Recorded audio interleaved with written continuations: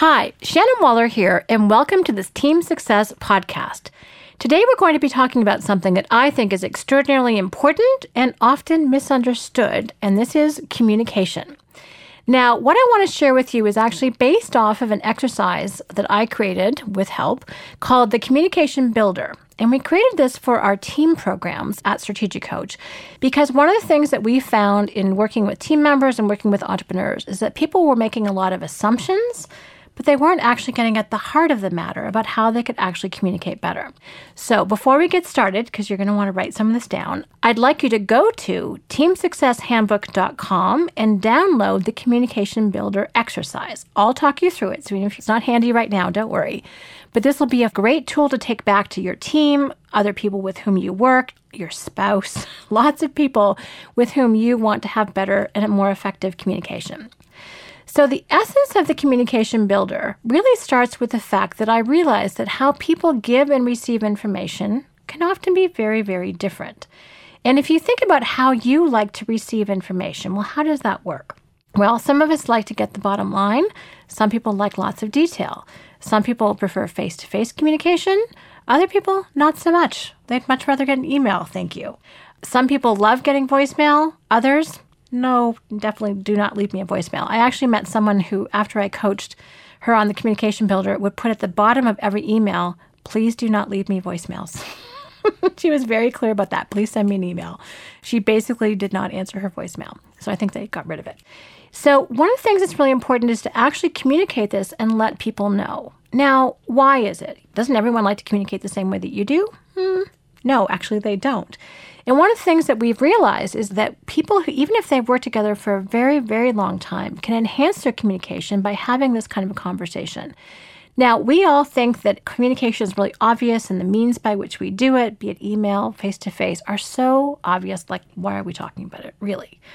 But it's so obvious that we don't talk about it, and that's actually the problem. So this is an exercise, really it takes about 5 minutes if you're just writing it down, that can be done very, very quickly. But when you share it with someone else, all of a sudden the lights go on. You're like, oh, that's been the cause of the problem.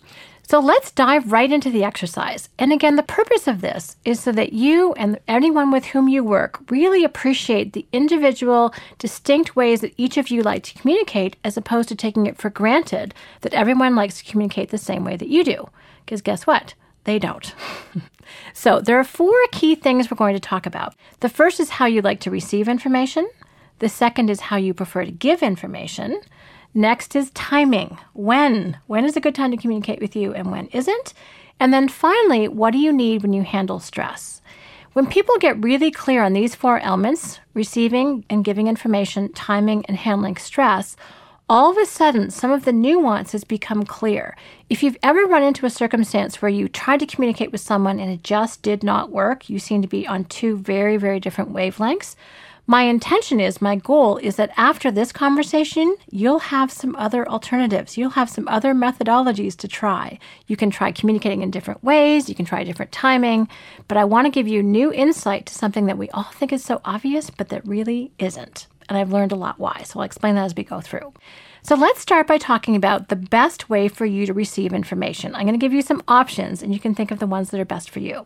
So do you prefer face-to-face or phone? Do you prefer things written down by email or voicemail? Do you prefer texts, and in what situations? So that's kind of the methodology of how you like to get it. Now, the other part is how much information do you want, and how do you like to receive that information? Do you prefer the bottom line, or do you like lots of detail? Do you want lists? Are diagrams and pictures the best way to communicate with you? Are models physically demonstrating how something works? Is that the most effective technique? So what I want you to think about are what are the most effective ways to communicate with you, and then also what are the least effective ways to communicate with you. Now, I want to give you a couple of examples for myself. I love face-to-face communication. That completely works to me. I can read facial expressions. Tone of voice is really important to me. Do I love email? No. If you do send me an email, please give me the bottom line. If it takes a lot of time to work through, I'm probably going to go off to something else. I'm just being straightforward here. Some of us we call it the bright, shiny object syndrome. We'll get distracted by the next bright, shiny object. So however it works for you, that's definitely what works for me. what works for you may be the complete and total opposite. So it's really important that you draw the line. Here's what works, here's what doesn't. Now, I'm going to contrast that to how you like to give information, and it may or may not be the same way. So, same criteria, face-to-face, phone, email, voicemail, text. And again, bottom line, lots of detail, lists, diagrams or pictures, or models.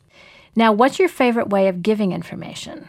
One of the things that's interesting about me is that one of the least effective ways to give me information is to leave me a voicemail. Long voicemails where I have to write down all the stuff. I get distracted because someone's coming in my office or something else on my screen is more interesting. Voicemails are somewhat painful. But guess what? I love leaving voicemails. Just love it. Why? Well, I really like face-to-face communication. And if I can't actually be there, I want to communicate by voice. That's why actually I like doing podcasts. Why I like recording is because I can communicate tone. I can communicate enthusiasm. I can communicate emotion this way. So guess what? I love leaving voicemails. Now, I have to be a little careful because now I know people don't love getting them. So I have to make them pretty short. But it was funny to me when I realized that I don't like getting them, but I love leaving them. So how you like to receive or give information may be very, very different. Now, the other thing I notice is that depending on where you are, also can make a difference. If I'm traveling, please text me. That's by far the most reliable way, especially if I'm traveling countries and plans are different in each country. It can be hard to get data sometimes. So text is the most efficient way. I'm busy, I'm moving, I'm mobile, text me. Other times when I'm with you, I'd much rather have a longer in-depth conversation so we can explore all of the different aspects of what it is that we need to figure out. So sometimes timing, where you are, what you're doing also can make a difference. But be clear with this. We tend to assume that other people are exactly like us, and they're not. One of the things I want you to appreciate is that some of this information comes from some fabulous profiles out there. This is how we figured this stuff out. That's where these lists of selections, this is where these selections come from. So one of them is to know your personality. Are you outgoing, fast-paced, or are you more reserved, more even-paced? Are you people-focused or task-focused? That's all in the personality realm. For those of you familiar with your Kolbe profile, this is how you strive, how you problem solve, totally different part of the brain. If you're a quick start, which is somebody who likes to improvise and take action that way, well, it's not even that you'd like to, you need to take action that way, then you want the bottom line. You do not want the long, drawn-out stuff. You would just give me the bottom line first. If you're someone who's a fact finder, initiating a fact finder, you want a lot of detailed information so you can see that person's thinking process and make sure it aligns with yours. So again, knowing yourself, knowing how you problem solve, knowing your personality preferences has a huge amount to do with how you want to give and receive information. And so that's, again, the more you know yourself, the better a communicator you'll be, and also the more adept you'll be in understanding how best to communicate with other people, how to actually get your message across. One of the most important things to know about communications is not just what you say, it's the result that you get. And if you are adept and asked to receive information the way that you want it and give it the way that other people want it, your communication effectiveness will go up dramatically. That's my intention out of this conversation. Now, the other two aspects that are really key and somewhat entertaining are timing and how you handle stress. Now, timing is really interesting. So what time of day are you at your best, your most alert, you can take in the most input? Are you a last-minute person where that's where your creativity kicks in? Or do you want lots of information in advance? Do you like scheduled meetings or on the fly? Now, what's interesting about this, and I said earlier that a lot of communication dysfunction, I think, comes from assuming that how we like to do things is how everyone likes to do things, and we think it's obvious. Well, I've learned that other people cannot imagine how I like to do things, which tends to be more on the fly. That for them would just be horrible. That would not be an enjoyable experience. I've tried to do it their way, and that's horrible for me. So to each his or her own is what this boils down to. If you're a morning person, it's important that the people around you know that. If you're an afternoon person, people around you need to know that. I like to say that my husband's a day person. He's best between sunup and sundown. Whenever your energy is at the highest, when is the best time for you to receive information, and when is the worst time for you to receive information? One of the smartest things I did with one of the people that I've had the absolute pleasure of working with recently is one of the first things we did with each other was this communication builder exercise. It was great because both of us realized from the get-go that we were not morning people. So we decided that we would have a relaxed conversation at 9:15 every morning over tea or coffee. I like tea. She likes coffee. That way, we could gear up slowly, get on the same page, not stress each other out, and gear up towards our day. I am on fire at 5 o'clock. Ask the people around me. They're going home, and I'm like, hey, let's do this. That's how my brain works. Other people work a little bit differently. Now, if someone who's incredibly bright and perky and in my office at 7:30, I probably won't be there. That's not how I work. So timing is everything. You've heard that expression. And when it comes to communication, it could not be more true. It's really interesting. I want to share another story with you about a couple team members that we work with. One of them would tell his team member that what he wanted to do, he would give him a brand new list of things every morning. The problem was his colleague figured out his plan for the next day the night before. So every time the team leader came in and gave his team member a whole list of things to do, it completely wrecked this person's plan for their day. Once they did this exercise, they were able to reverse it. The team leader gave those lists of tasks towards the end of the day so the team member could integrate it into his plan for the next day. It worked so much better.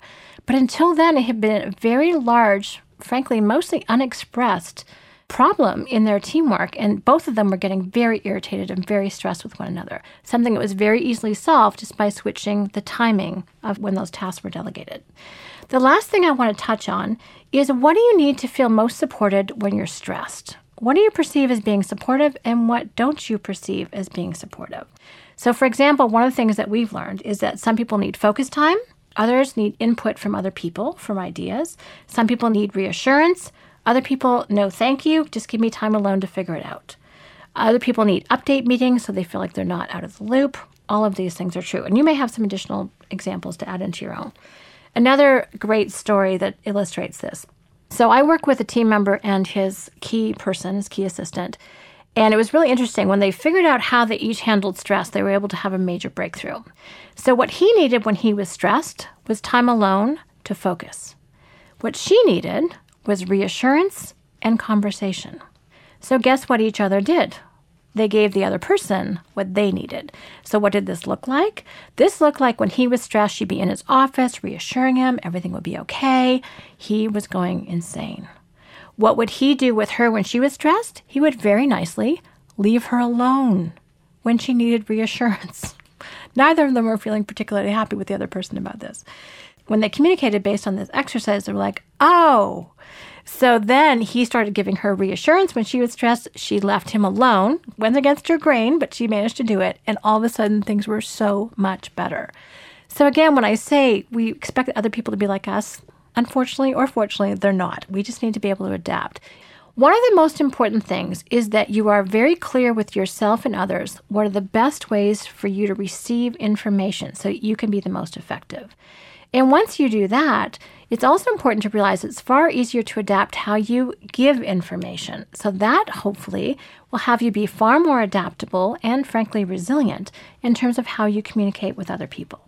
Now, to wrap up the exercise, the last part of it is just to think about, if you do this with someone else, to say, okay, what's our biggest insight? Maybe one of the reasons why your teamwork works so well with them is because you do give and receive information in very similar ways. You're both morning people or you're both afternoon people. You know, how you handle stress is similar. So that may explain the fabulous teamwork that you have. Or it could also help you solve some communication problems that you've been experiencing. Now, what I love is that this can provide insight to a brand new relationship and also to people who've been working together for decades. These are decades-long communication issues here that can get resolved when you talk about something that looks so obvious, but in fact isn't. So that wraps up our Communication Builder exercise. Again, to download the Communication Builder exercise, go to teamsuccesshandbook.com, where you can get lots of different copies, use them with as many people as you'd like. I hope you've gotten a lot of insight about the best way to communicate with you and how you can adapt your communication style to other people's. And as always, thanks for listening. And here's to your team success.